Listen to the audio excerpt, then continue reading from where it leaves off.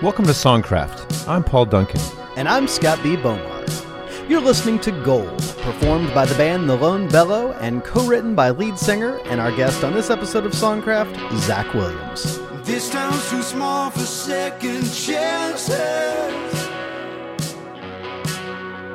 Prom kings and queens and true romantics. Main Street on the auction block. Originally delving into songwriting as a way to cope with a family medical crisis, Zach Williams eventually moved to New York City to seriously pursue a career as a writer and performer. There, he formed the group The Lone Bellow, which released its self-titled debut album in early 2013. People magazine named it among the top 10 albums of the year, and it earned the attention of Aaron Dessner of the band The National, who produced The Lone Bellow's second album, Then Came the Morning. The group subsequently earned an Americana Music Award nomination for Duo or Group of the Year and relocated to Nashville soon after. They went on to record a third album in Nashville with producer Dave Cobb before making yet another record with Aaron Dessner.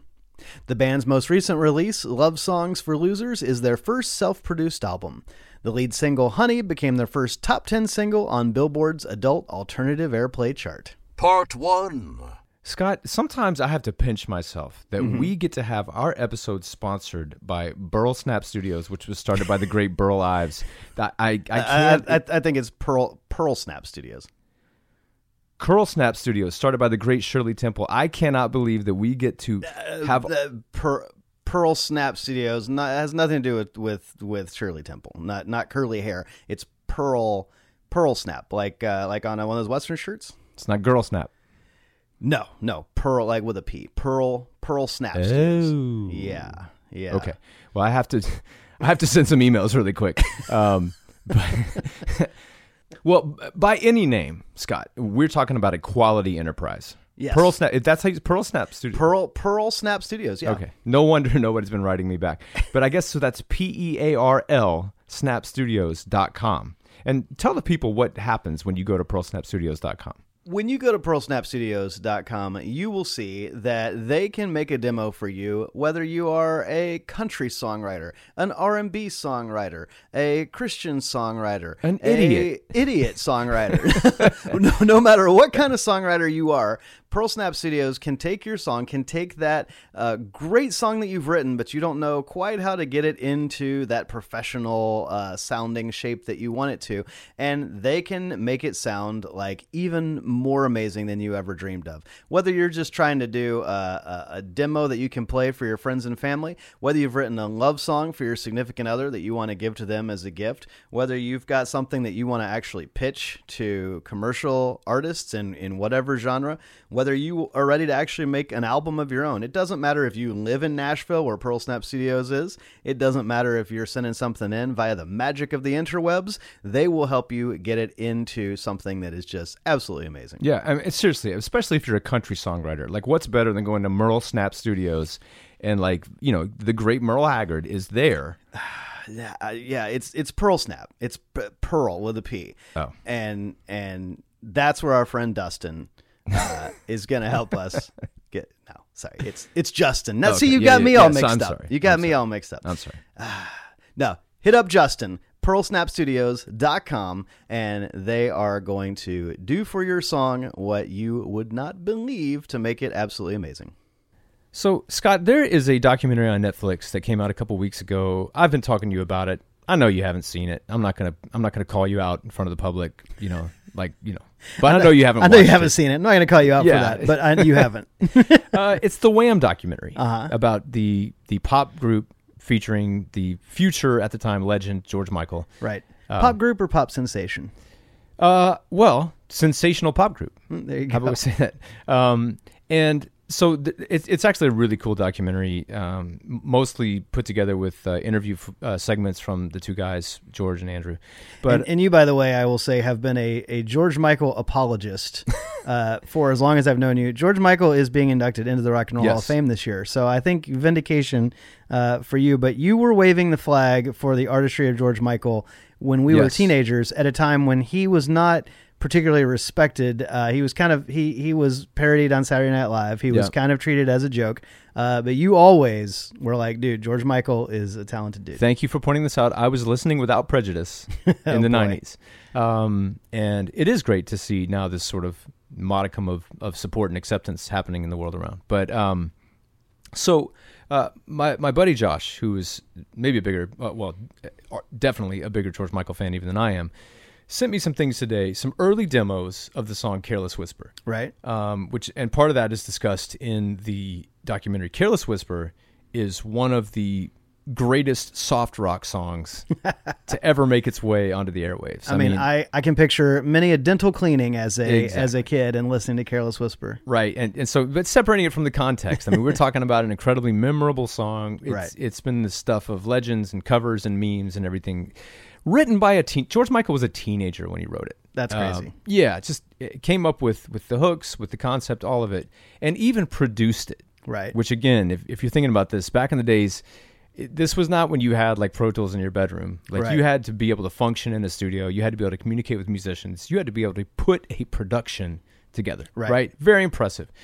So what's interesting about these demos I was sent? So the first one is George's first like super rudimentary rough demo that he put together. Okay, so play me that one.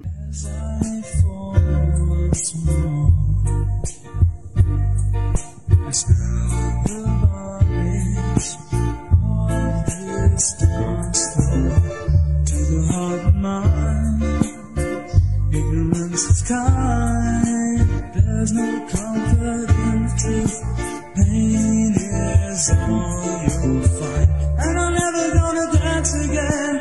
Got 2 feet, I've got no rhythm. Though it's easy to pretend, I know I'm not a fool. No, I'm never gonna dance again. 'Cause guilty feet have got no rhythm. And it's easy to pretend, but I know I'm not a fool.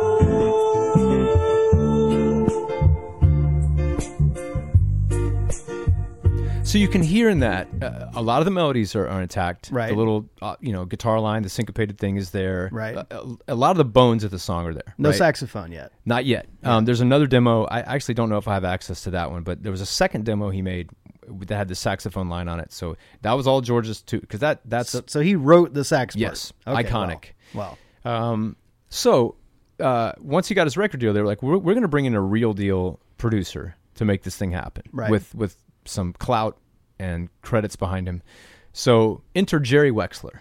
Wow. Okay. Atlantic Records. Yeah. Legend, right? Aretha Franklin. And somebody that George and Andrew at Wham would have really respected, because they were both kind of raised on soul music, right? And sort of that was the basis of their sound. So bringing in Jerry Wexler must have been just an absolute dream for these guys. Yeah.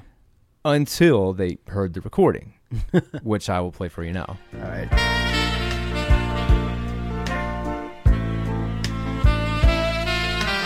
I feel so unsure as I take your hand and lead you to the dance floor. As the music dies, something in your eyes calls to mind a silver screen and all its sad goodbye. And I'm never gonna dance again. Guilty feet have got no rhythm. Though it's easy to pretend, I know you're not a fool. I should have known better than to cheat a friend and waste the chance that I'd been given. So I'm never gonna dance again the way I dance with you.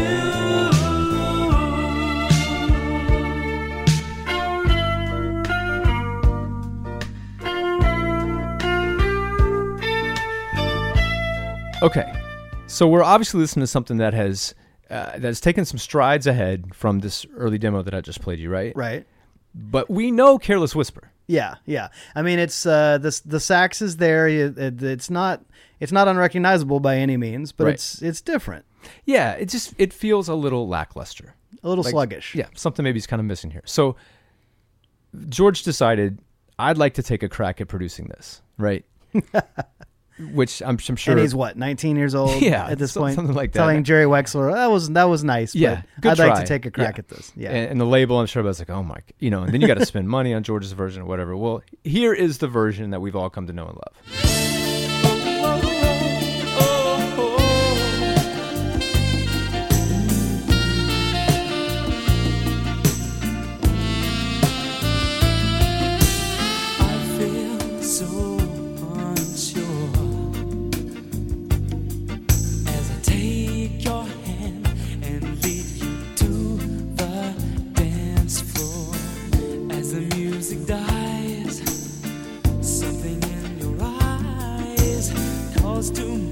Silver screen and all its sad goodbye.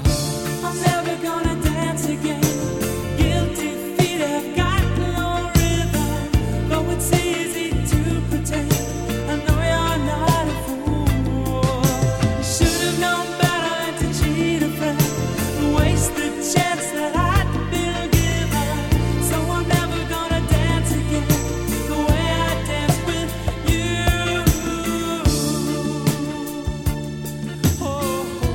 Yeah, I mean, it's certainly got more energy. George sounds more engaged. It sounds, I mean, the difference is in some subtle nuances.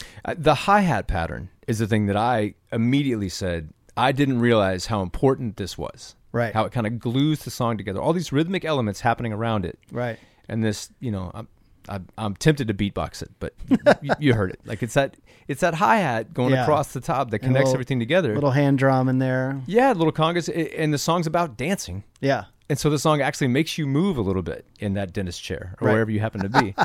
And I think it's those little touches that really make the difference. And we might have been talking, I don't know, we might have been talking about an album track versus an iconic, standard, which I think that song has become. Yeah. And it just told me, number one, how important production is. How incredibly important production is to having a song communicate and find what it's supposed to be. But then I'm just like, dude, the guts on this kid to say, no, and we always talk about music as a youth movement. Yeah. And art tends to favor the young. But man, in those days, in writing and production, I'm not sure that it did. Yeah. I think there's a reason they went to Jerry Wexler, who was, I'm sure, a middle-aged man at that point. Right. I mean, for Michael Jackson, you come on, and it's not that Quincy Jones was old, but you had a guy that had worked with Sinatra. Right. I think he had worked with Count Basie. Yeah. And it's like, this is the guy that's going to produce Thriller. This, right, right. And there was this sort of important thing of having a steady hand on the helm, someone who'd been there before. Right. Now you think about, nowadays you got Billie Eilish and her brother in a bedroom making records and taking the world by storm. It's crazy. I don't know that you want a producer that's worked with Count Basie at this point.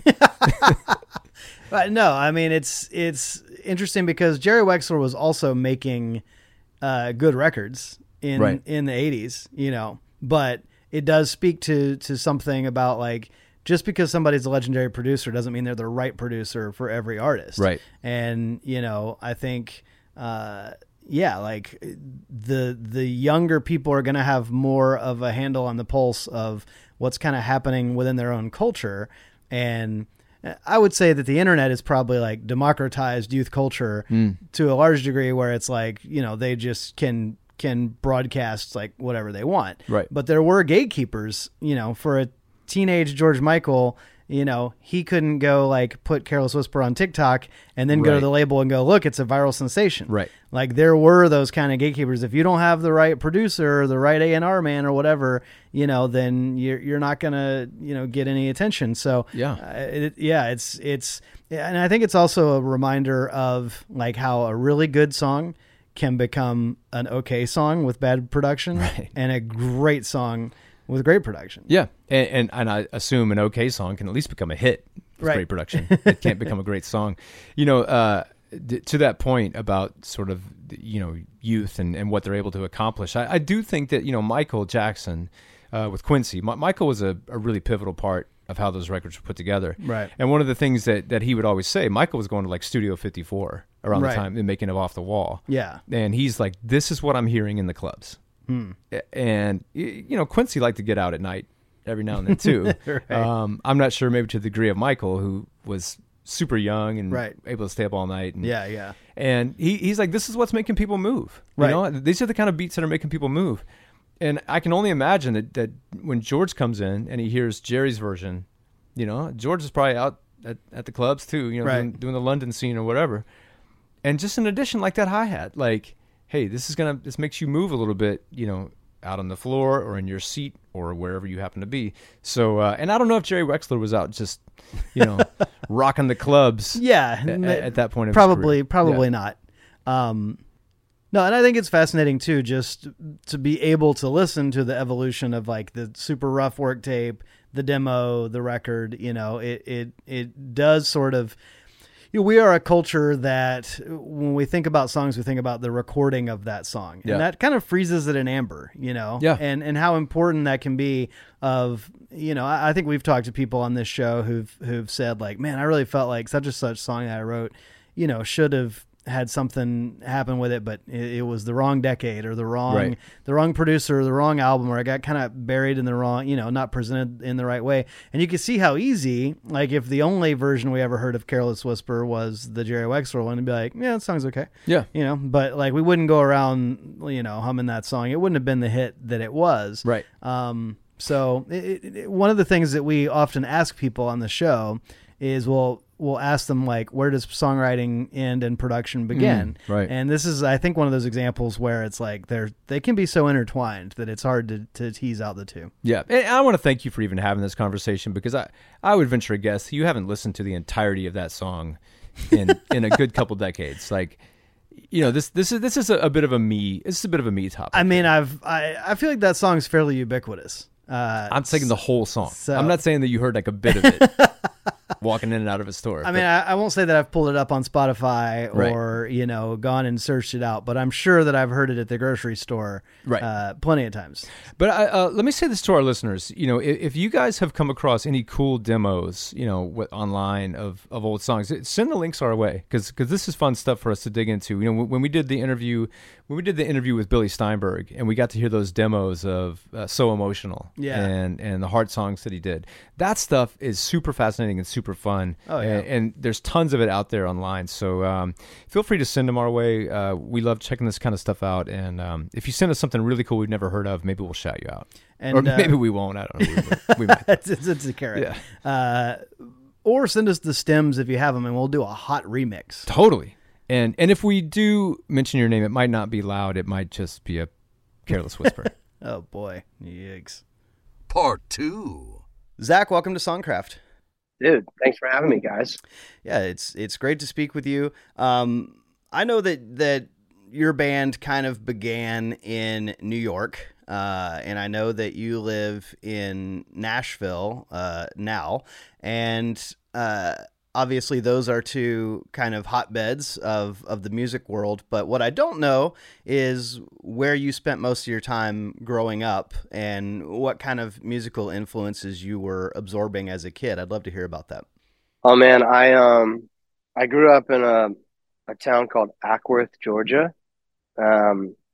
It's back in the 90s. It's like, you know, it's like where the trailer parks were outside of the nice town kind of thing. Right. And it was fun. It was a fun place to grow up. I grew up on like a little, like, we kind of had like horses, but you could ride them. But it's not like they were working. They were more pets. Right. We were like, sometimes I'm like, I grew up on a farm, and my sister one time was like, hey, you know, we didn't grow anything. I was like, yeah, that's true.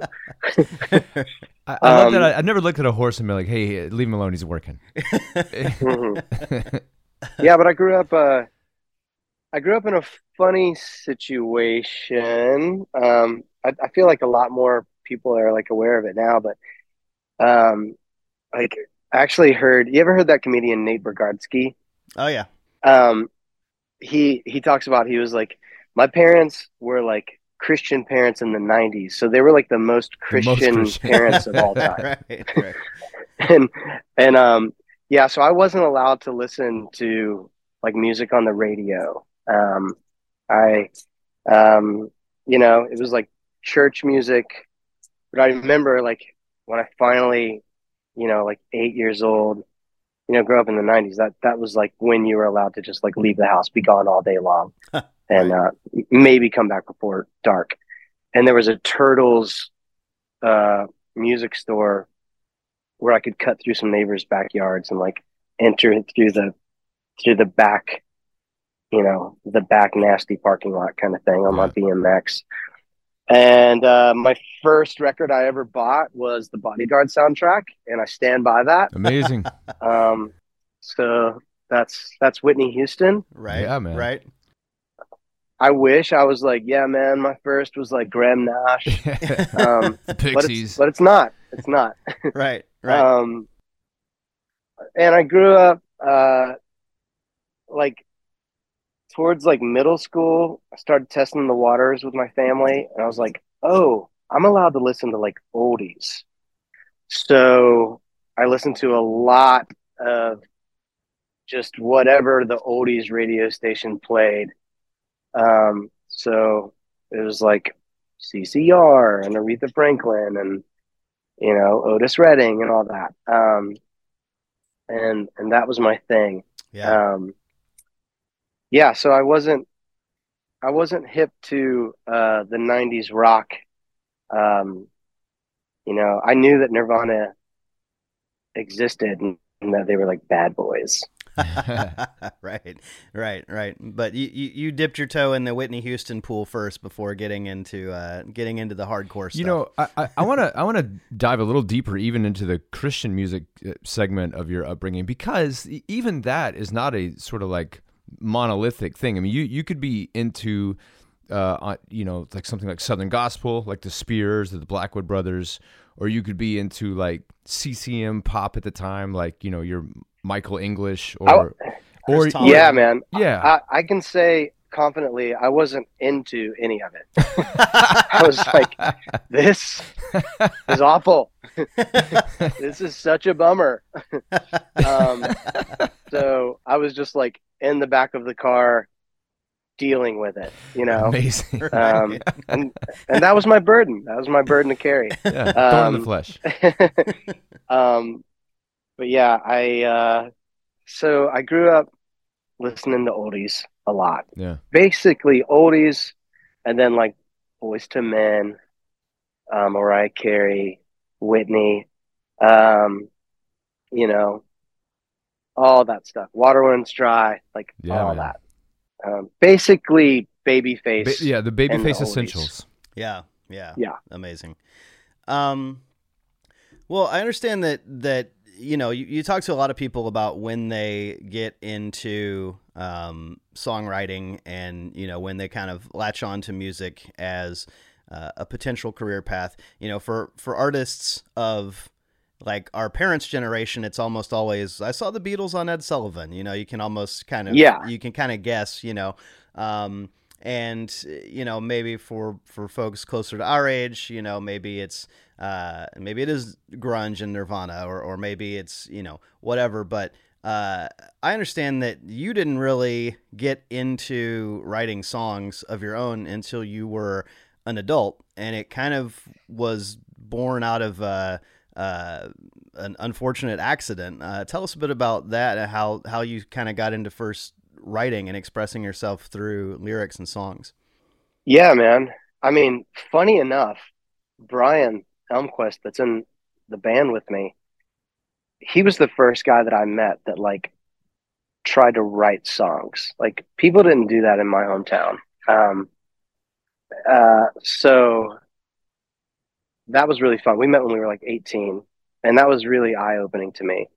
But I was just around it. I just lived with him, but I didn't try to write until, my wife had this horse accident on my little horse non-farm that I grew up on. And she broke her neck. She broke C1, C3, C5, and C6. Wow. And she was like diagnosed a quadriplegic. And we were sent around to a few different hospitals, and it was insane. It was absolutely insane. It was like halo drilled into her skull, like nuts. And we ended up at this place, this amazing hospital called the Shepherd Center. It's where Christopher Reeves was. Oh, wow. But my friends would come and visit me at the little like hospital apartment that I was living at, where I was like learning how to take care of her and learning like this new reality. And I was definitely going through like a season of like, you could call it shock, you could call it grief. I I could I could I could feel myself like pulling away from, like I was losing my like my inner dialogue. And I was journaling a lot, and my friends would come up and be like, "Hey, how are you?" Da, da, da. And I would just like read them my journals because I didn't know how to answer that question. Right. And I had this one buddy, Caleb. I was like, "Man, you should learn how to play the guitar." And just like there was an open mic across the street from the hospital on Thursday nights. He was like, you should just like focus on this while you're living here. Learn how to play the guitar and sing at the same time, and just go and sing these journal entries to strangers. And I was like, okay. So I did, and it became this like incredibly cathartic, healing thing for me. Like especially like taking in the kindness of strangers. And I mean, they I look back on this and I feel so sorry for these people because they were like there to have a good time, and here I was like weeping, crying on stage, like not even know why. Like but I very quickly was comfortable with being like really vulnerable. My songs didn't have any choruses. It was like kind of a shark storm. And I fell in love with it. And I was like, man, you guys, if Stacy miraculously heals and can ever walk again, or even can ever move from the waist down again, why don't we all move to New York City? And I'm going to try to make it, like, you know, the old like American dream. Like, I'm going to move to New York City. And I didn't want to move to Nashville because I felt like I was like already past the age where like success could happen, even though I was like, what, 23 years old. Oh, jeez. Ancient. But that's neither here nor there. Right. But like, I was like, all right, I want to move to a city that's going to be honest with me real fast. And if I'm going to give it a couple years, which turned into like a decade. So Stacy healed, which was like amazing. None of the doctors understood how. Like, that doesn't happen a lot in that world. And we moved to New York, and it was back when you would like burn a CD, and I figured out that like the people that own the bars were usually like bored and they're like cleaning up around like 3 p.m. So I would go to the bar before it opened, shake their hand them my CD, be like, I want to play a show. And over a long period of time, that started to work. And I like, one of my home bases was a place called Bar 4 that had a beautiful open mic community in Brooklyn. And then I would play my like shows at a place called Rockwood Music Hall on Allen Street in Manhattan. And Ken Rockwood, that owned Rockwood Music Hall, kind of took me under his wing. And yeah, like really, he kind of developed me, and was just like, he would meet with me and be like, what are you trying to say in this song? You need to figure out your chorus. Like, he was just the venue owner. Right. And he did this with a lot of people. He actually had his own record label back in the day under Pete Gambart at Atlantic Records. And he tried to sign me to that. And I met with his boss, Pete, and Pete was like, hey man, I don't want to wait for the next tragedy to happen to you for you to write another like good song. Jeez. And I was like, wow, that's. I mean, I'm glad I forgot my capo because I don't even want to sing in your office. And I just stayed at it and just kind of pounded the pavement for several years, and got like a great local following in New York City, and did that for a long time and built it up to where I could like sell out the Bowery Ballroom. But I didn't never play anywhere else. I only played in the city. So then when we put the Lone Bellow together, we kind of tricked all the powers that be. We made our record, you know, without a label or anything. And then we sat on it for 2 years, and like, I was like, hey, we're gonna put a show together at the Bowery. It's gonna sell out. We're gonna invite all the suits, and they're gonna think that we can do this everywhere. Let's just not talk about that. Let's just do this. And it worked. And we back then you needed a label to properly release a record. And we did. And man, we've had the honor of doing that ever since. Wow.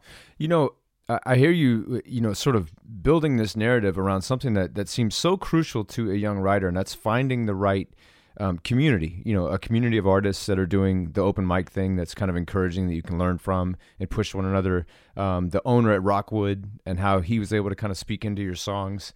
And then, you know, seeing here that Charlie Peacock produced you guys' debut album, which is interesting because he's somebody that Scott and I knew from back in the old days as a Christian music artist in his younger days. Yeah. He's a guy with such an incredibly broad palette of music that he's involved in. I mean, the guy's an incredible jazz piano player as well. He's been such a curator of art and an encourager of people. And just hearing how you guys were able to really build what it seems like was a really powerful and helpful team and community in that time in your life. Yeah, man. He I still don't know how he found out about us. I can't remember clearly, but I think how we met is he had just made a record for a band called the Civil Wars, and they came up to play a show in New York and needed a place to stay, and like through friends they ended up staying at our apartment in Brooklyn. And I think that's how I ended up meeting him. And then, you know, at that time I just had my solo record, and a guy named Nate Yetton that used to manage the Civil Wars and was married to Joy Williams, I think helped send that record to Charlie, and then Charlie reached out, and I was like, well, I actually have this new project that I'm working on. And he had the idea of actually making the first record at Rockwood Music Hall. So he brought a whole portable studio up. Him and Richie Biggs brought a whole portal, and Ken Rockwood gave us the whole venue for like 3 days and 3 nights, that's losing a lot of money. Sure, Rockwood it's a popular spot. Has 3 venues, and there's like 6 shows a night in each venue. Wow. And he shut down all 3 venues and gave us the room, and it was amazing. Yeah. I think probably one of the best known songs off that first record is Green Eyes and a Heart of Gold. Green eyes and a heart of gold. All our money's gone and the house is cold, and it's alright. It's alright. It's alright. It's alright. Green eyes and a heart of gold. All our money's gone and the house is cold, and it's alright. It's alright. It's alright. It's alright. You wear your faded old dress the night of the 4th of July. The dark got that line in it. We're broke in New York City, which I guess is probably pretty autobiographical at that point as you're trying to get things off the ground. Talk a bit about that song specifically and a bit about writing that one. Yeah, I mean, so I originally wrote that song as like this like sad, depressing song. I think it was like 6/8. And I remember I was good friends with my buddy Eric Marshall, and I played it for him in my apartment, and he was like, dude, can you just try not to write like a big sad ballad? Can you just put it to a 4/4 beat and see how it feels? and I did, and he was like, that's it, do that. And I was like, okay. And yeah, that's kind of how that happened. It's so funny. Like, that song was never a single or anything. But it was our closer at shows forever. Yeah. I mean, it's still like a strong contender. We don't close with it anymore because we got some songs we're proud of off the new record. Right. But yeah, it's definitely one of the fundamental songs of the Lone Bellow career. Right. Well, it's interesting you say that, that wasn't, I think Bleeding Out was the single from that first record, and it was a top 20 single on Billboard's AAA chart, but Green Eyes and a Heart of Gold and You Never Need Nobody, those songs are like more popular, I think, than the single, which kind of, I don't know that there's necessarily a question here, but it just sort of speaks to the thing that, maybe a small handful of people have any input on what the single's going to be, but like the audience decides what they're going to resonate with the most and what they're really going to latch onto. And I think that's one of the biggest changes in music in the last 20, 30 years is the idea that it used to be the single might be the only encounter that you would have with an artist or a band. And now something that the label might have thought like, nah, this is the one. And then the public has immediate access to every song on the record. They don't have to go to Turtles to buy the record, or they can just stream whatever, and then stuff like that just gets its own legs, and people gravitate toward what they want to. Does that phenomenon ever surprise you in terms of maybe a song you wrote where you thought, man, this is going to be the one, and then it's a different one that you kind of go, oh, I didn't see that coming? Yeah, I mean, what's funny with like those two songs that you mentioned, You Never Need Nobody and Green Eyes and a Heart of Gold, I was like, those are the ones. And the label was like, nah, Bleeding Out's the one. And I was like, I think that you think Bleeding Out's the one just because we say the words Bop-a-da. But you need to remember the only reason why Bop-a-da was there is because we couldn't afford a little horn section. So we just sang it instead of, and they were like, well, that's it. And I was like, you're wrong, but whatever. And then, like, as time goes on, the audience is like, no, those other ones, those were it. Yeah. But yeah, I mean, when we were putting out the first record, I remember right before we put it out, my friend Chris Pereira was like, hey man, I got access to this like European, it's not legal in America yet, but my friend gave me access to it in Europe. And he was like, it's called Spotify. And he was like, I think it might ruin your life. Oh, jeez. And I was like, dude, don't say stuff like that. And lo and behold, it changed everything very quickly. Yeah. But I think, the place that we found ourselves in now is like, yes, people don't buy records anymore, but you also have like a more human connection with the actual listeners. Yeah. And I'm grateful for that. I want to talk a bit about the next album, Then Came the Morning. That's an album that earned you a Americana Music Association nomination for Duo Group of the Year. We hear some steel guitars and some country vibes in there. I'm assuming you guys were still living in New York at the time, and sometimes we talk about a sense of place and how that can affect the way an album is made. But it sounds to me like what I'm hearing in that album is more about your roots and where you came from than where you were living at the time. I'm curious to hear about how the different environments you've been in, how they've affected your music, and how it seems like Georgia's always sort of stayed there with you. Yeah, I think that like core memories have always been a big part of my songwriting. So that would definitely be Georgia. But I remember, we made the first record, and then this guy named Aaron Dessner that like lived right down the street from us in Ditmas, Brooklyn, reached out and was like, "Hey, I want to produce your second record." And I was floored. I didn't tell him, but I was like a huge national fan. Yeah. And he had the idea of making the record up at Dreamland Studios just outside of Woodstock, New York, which is this like beautiful, dilapidated old church turned into a studio, like back in the 70s. And that's where we made that record. And it was really fun experimenting with those other instruments with a producer that was also not from the South.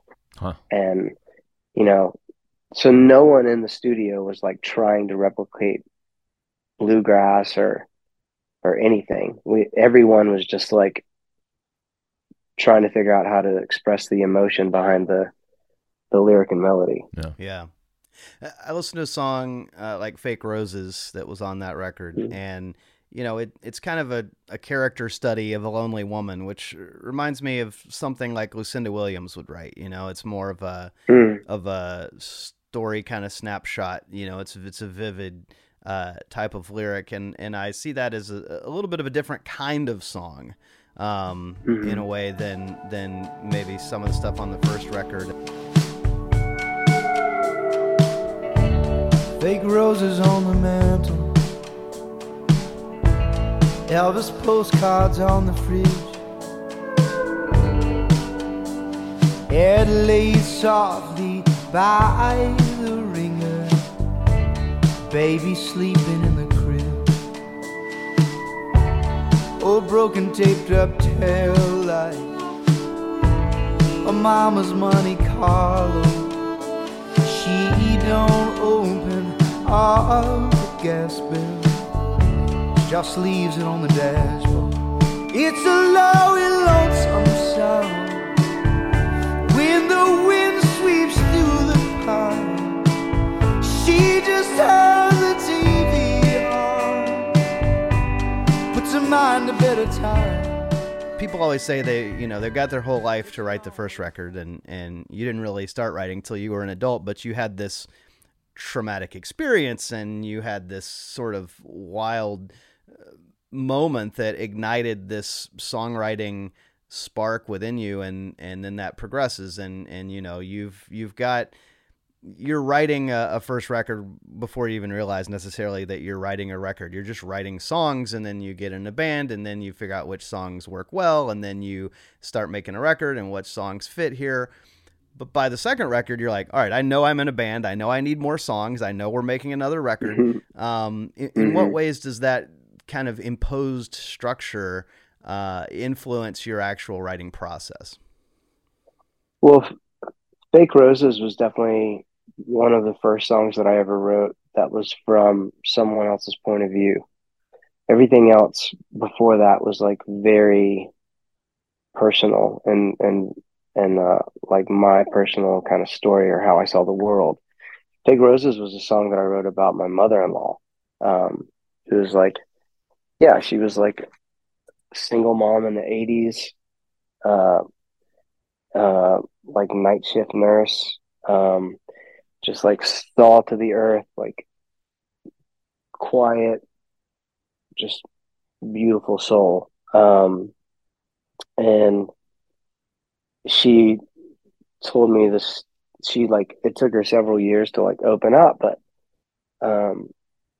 she told me the story that happened like back in the late 80s where her and her sister were like both in these like violent relationships, and they needed to both get out because they were like afraid for their lives, kind of thing. Wow. And they talked each other into it, and so that's why the lyric is like, your heart is breaking, I hear what it's saying, and you don't have to tell me anything, because it's too like quiet kind of human beings that just like understand each other at a core level. And that was such an honor to be able to record that song, and to be able to shine a little light, especially on like just like that type of American, that type of human being, where it's like no one's going to hear that story unless you're like in the family, literally. So that Fake Roses definitely opened my mind up to like, oh, this could be something that's exciting to me. And when you guys start to get, you're building your audience, you're starting to get nominated for awards and things like that, you're beginning to share your music with listeners, with a label, with producers. It leaves just being this sort of personal sense of expression and becomes something it's just a very, very shared. Was that ever difficult, or was it all, was it fun to start to see, hey, this is opening up more and more people are getting involved and more people are speaking into the process? Did you ever feel threatened by what success was bringing your way?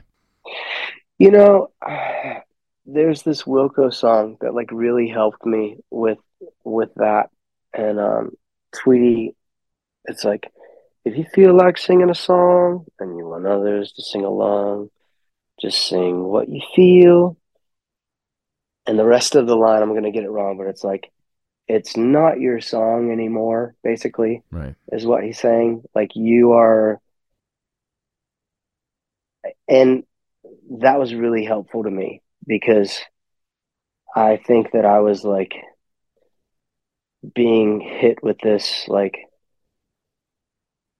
okay, the songwriting was a love. Okay, now it's like how I take care of my family. Yeah. And there was this like this pressure, especially, the sophomore record. That's when it really hits. And being able to like push past that. And it took a long time. I mean, I would even venture to say, like, personally, it took me like 2 records to push past that. So then came The Morning and Walk Into a Storm. I was still like wrestling with that fear a lot. And then by the time we went back to Aaron Dessner and made Half Moonlight, I was over that. And I just like kind of saw myself as like a spoke in the wheel. And that was a very freeing reality. As you just referenced, you guys did a record with Aaron Dessner. Then you did the Walk Into a Storm record, which you mentioned. I think Dave Cobb produced that.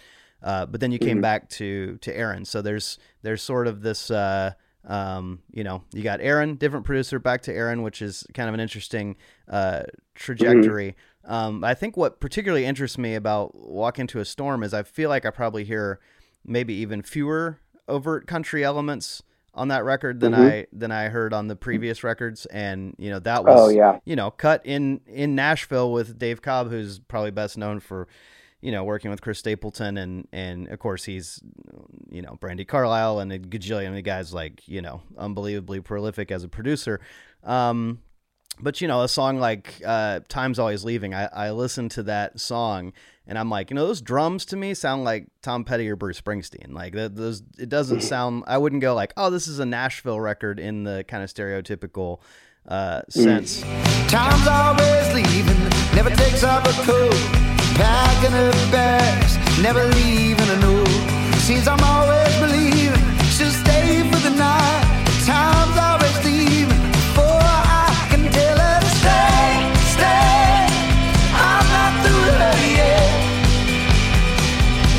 I'm afraid of the morning, and I pray for some stay. Time's always leaving, sneaking peeks at her watch, always whispering sweet little lies. So I'm curious, as a departure from working with Aaron and then later coming back to Aaron, like, how do you view that record from the vantage point of today? You know, the experience was an incredible honor. Like working with Dave Cobb, recording the record at RCA. I mean, we had just moved to Nashville. I think I was going through a little bit of a, not like identity crisis, but I was just like, kind of like, what's this life for? And I loved like getting to know Dave like as a friend, Right. and like watching how fast he moves and how confident he is and what he wants was really inspiring. And there was nothing that I would change about the record that we made with Cobb. Aaron just has values that were a little closer to home for me and Brian and Kaneen. Like, Right. Aaron will sit and listen to some idea or something forever until it's like completely fleshed out. Right. And Dave was like, I want to capture the moment. I want to capture the excitement. So it was like two separate ways of doing things. Yeah. So, and I mean, you know, there was like some personal stuff going on with our band when we were with Dave. Like the first day that we were set to start recording with Dave, like Brian was in rehab. Wow. So like that recording time at RCA in between like a Stapleton record, like I think like an Isbell record and something else, it was like, we only have this and this is happening, so you can't record right now. And I was like, I'm sorry. And like Dave was so kind and so understanding. And that was like, I think that was one of my favorite things that I took away from that, was like, he was just like such a human with all that. And he was like, he was like, I don't know Brian, but I want Brian to be healthy. I want him to be safe, and we're in this together. And that was really beautiful. But I think that ultimately when we went back with Aaron, just, we had stayed in touch with him, and he built that new studio out in the middle of nowhere. And he was just like, he was working like with a few people that, like Josh Kaufman, that like I really wanted to work with. I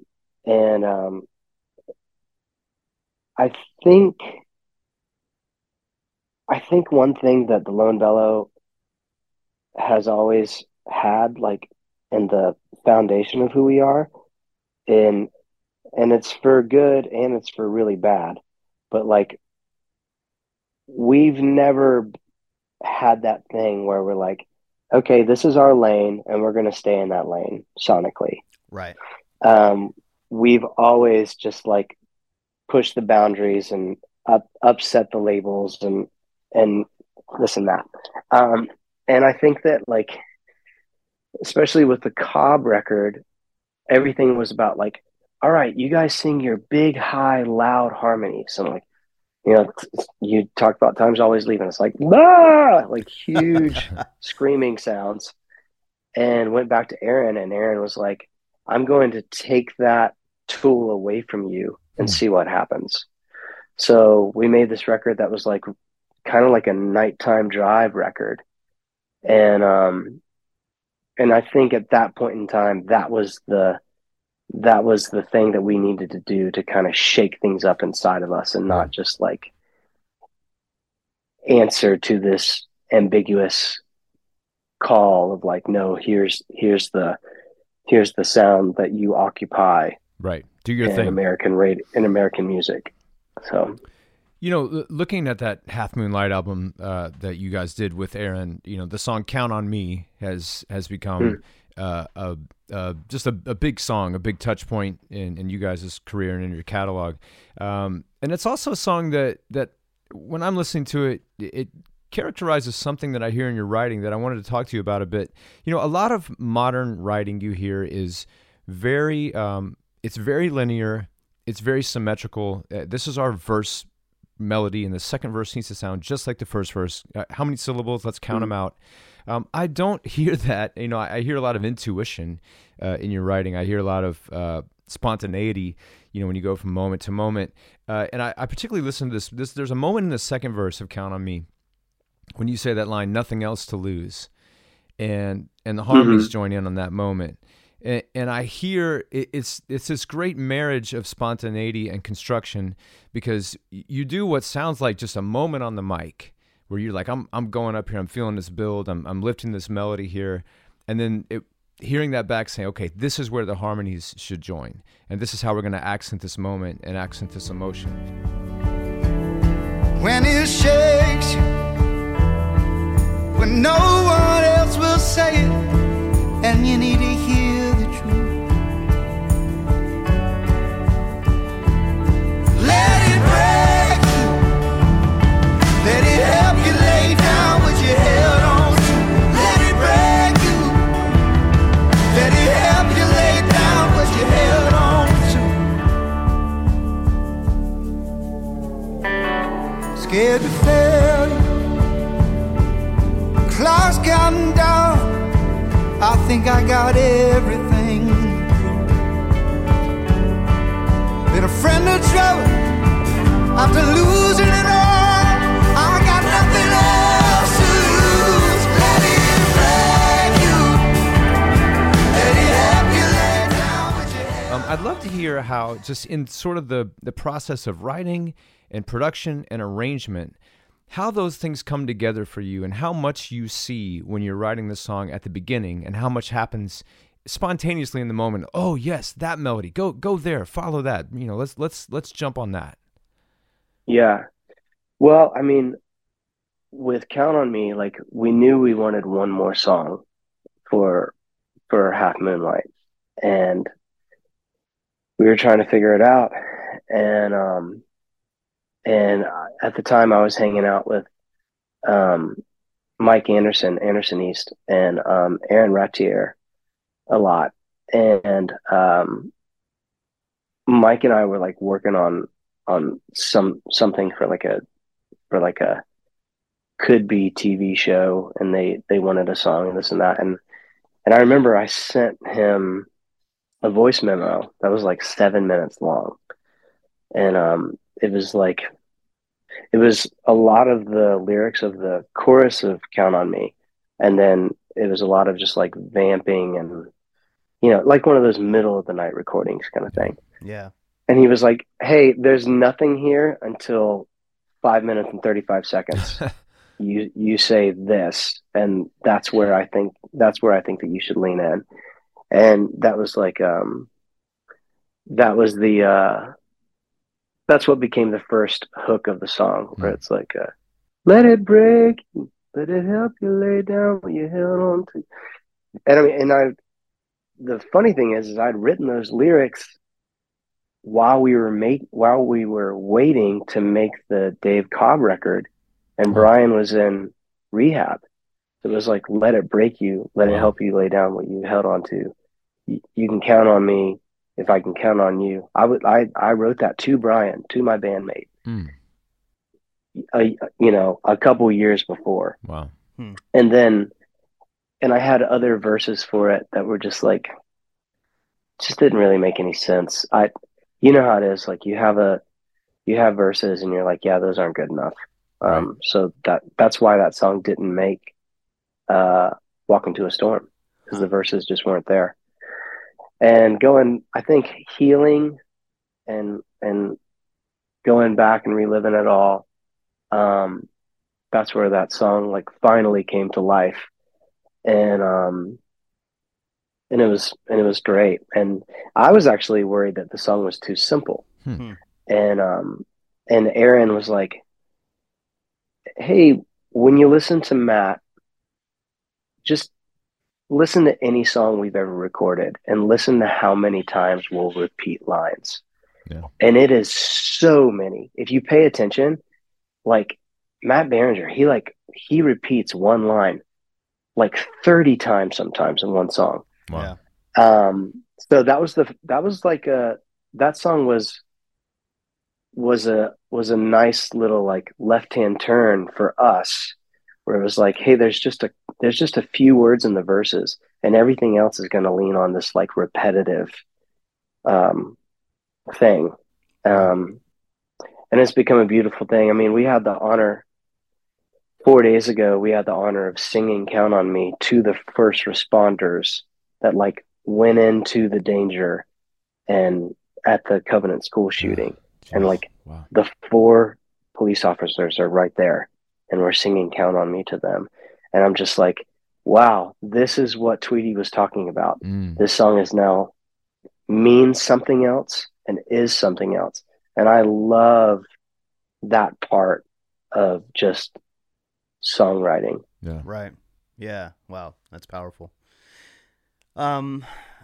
Well, I want to talk about the most recent record, Love Songs for Losers, which is your 5th studio album as a band and the first that you guys produced yourselves. And as we think about production, I had mentioned that on Time's Always Leaving that the drums, you know, reminded me of like a Tom Petty or Bruce Springsteen record. And I listened to a song like Count on Me, and that's an example to me of how you guys use drums to kind of drive a song, but you leave this space instrumentally in kind of an interesting way. And then I listened to a song like Honey from the latest record, and you know, the drums there kind of have this retro 80s throwback kind of vibe, which is cool. Walking out in the middle of the street now, in the middle of the night,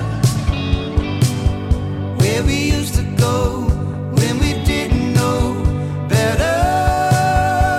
Honey, I never call you honey unless I'm feeling lonely or I'm just being lazy,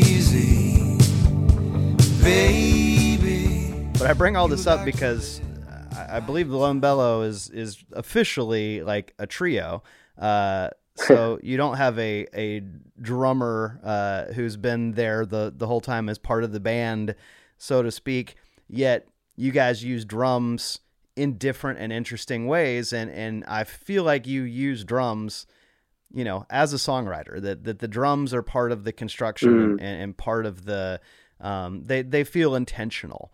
And as you said, you guys don't try to stay in one lane. And I think Honey is a great example of that. I'd love to hear a bit about how that song came together in general, but also just kind of your thoughts on how you do think about drums and percussion as a band that doesn't really have an official drummer as a member of the band, so to speak. Yeah. Well, the Love Songs for Losers, we finally used like our actual live band to record the record. And that was really, Brian was the first one that was like, hey, I think that we can do this ourselves this time. I want to use Julian Dorio as the drummer. We're not gonna, he's our guy. He's been our guy for over 6 years now. We love him. He's an amazing person.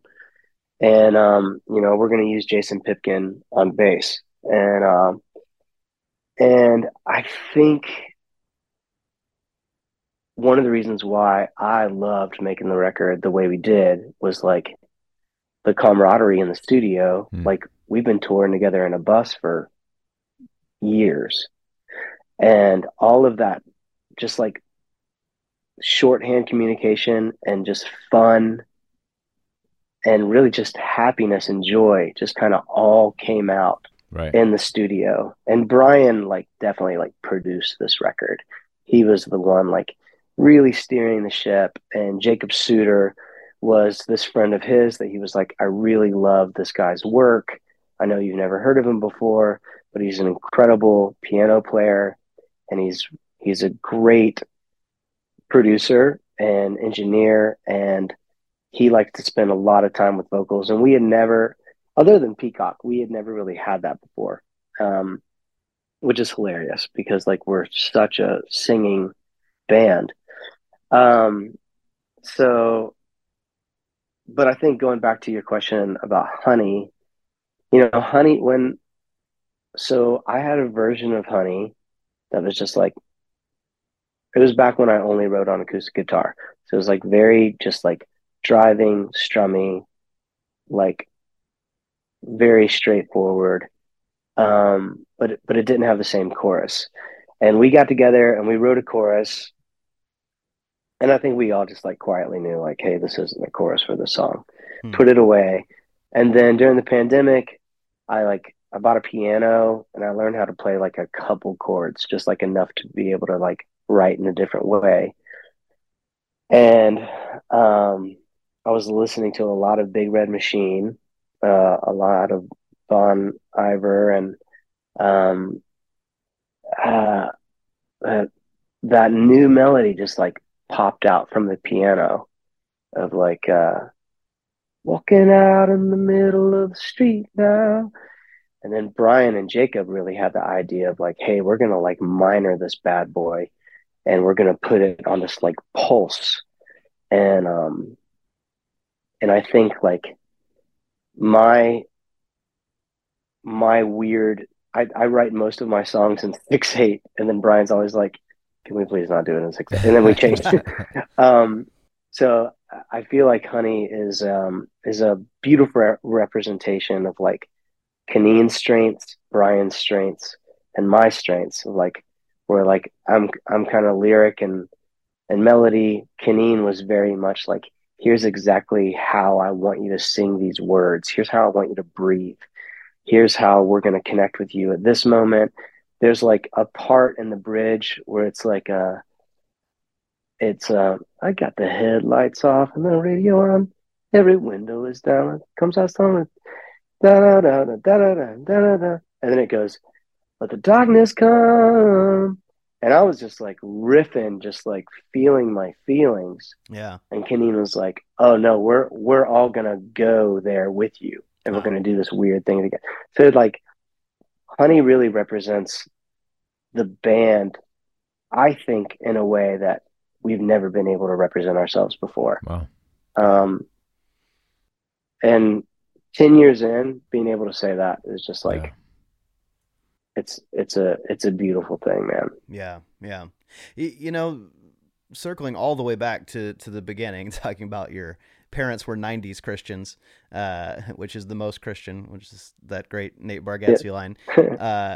But, we're all products of our environment, right? And I don't know what kind of, there's obviously a lot of different kinds of churches from very formal to very relaxed, but, there's almost something in what you're saying about that spontaneity and then bringing people along. There's almost a connection to music that you might find in churches in terms of it's planned, but it also is flexible and it's spontaneous. And I'm wondering if that is something that you kind of soaked up as a kid, maybe without almost even realizing it, that the flexibility of music and the responsiveness of music to function and to be elastic in a moment, depending on sort of what the emotion of that moment is. Does that make sense? Yeah, totally. No, I absolutely, I mean, I was fortunate enough to like grow up in like a really kind, just like in a community that like genuinely cared for the marginalized in our neighborhood and in our community, and I saw that, and when you are with these folks that like genuinely do whatever they can to help other people, and then you're in a sanctuary with them and you're 10 years old, and you feel this release in a sanctuary musically, it's like it's like you're taken to another planet for a little while. Hmm. You know, and then the service ends and then everybody goes home and makes small talk, and your mother talks in the, you know, in the entrance of the church for way too long, and you wait in the hot car and everybody gets mad and go to lunch. But there is that one moment that was like where no matter how many it was or who, we all just kind of became this one thing for a second. And I love trying to experience that moment in live shows as much as I can. Yeah. And it brings me back to that like kindness of strangers thing. Yeah. And I think that that's what makes live music so healing. And that's why I'm not worried about AI. Yeah. It's like, as I think, I mean, I think it's always just been a part of the human story, like this, like we like to be together and make noise. Like when you play Red Rocks and you go downstairs and you see every single live show that's happened since like the 1800s and like the first many decades that people met there to sing. Remember, this is like way before sound systems or anything. It was like Easter Sunday 1886, Easter Sunday 1887, Easter, like, Wow. it's just like such a reminder that like this desire to sing together and to just get lost in something is a part of us. And it's like a good stop sign that we need to just like pause and be together with strangers. Yeah. You guys recorded this Love Songs for Losers album at Roy Orbison's former home in Nashville. Yeah. And if I was going to record at Roy's former home, I would do that with the hope and expectation that the ghost of Roy would show up as an unexpected collaborator at some point, and that you would feel the spirit and the history of that place somehow kind of affecting the creative process. Was there ever a moment where you were like, oh man, I feel the weight and the history of this place kind of even speaking into the way we're making this record? Man, absolutely. Especially when you take into consideration, like, so it's Orbison's pool house. That's where we made the record. Right next door to that was like a 2-acre lot. That was where his other house was that burned down, like, I think in the 1960s. And like, that's where his two of his children died in that fire. And then just past that, the next plot of land was Johnny and June, Johnny Cash's house, that also burned down at some point. And, and Johnny had this orchard made on that property between Roy's house and his house to like commemorate, his children that died in that fire. Yeah. And the same guy that built, there's one guy named Braxton Dixon that built all these houses. And across the street was the house that Johnny Cash died in. And when Cash was trying to get Dylan to move down to Nashville, he wanted Braxton Dixon to build that house as well. And these structures are built out of, basically this builder would go on a road trip around America and put these houses together with like pieces of old barns or whatever that he found. And it would take him like 6, 7, 8 years to build a house. So like being in that and knowing that history, and we went, me and a friend of mine named Matt Marr went and met with his widow, with Braxton Dixon's widow, and she like told us all these insane stories of that like old crew of like country music in Nashville in the 1970s. And having all of that and literally sitting in the middle of it was just a real beautiful honor. Yeah. Wow. Amazing.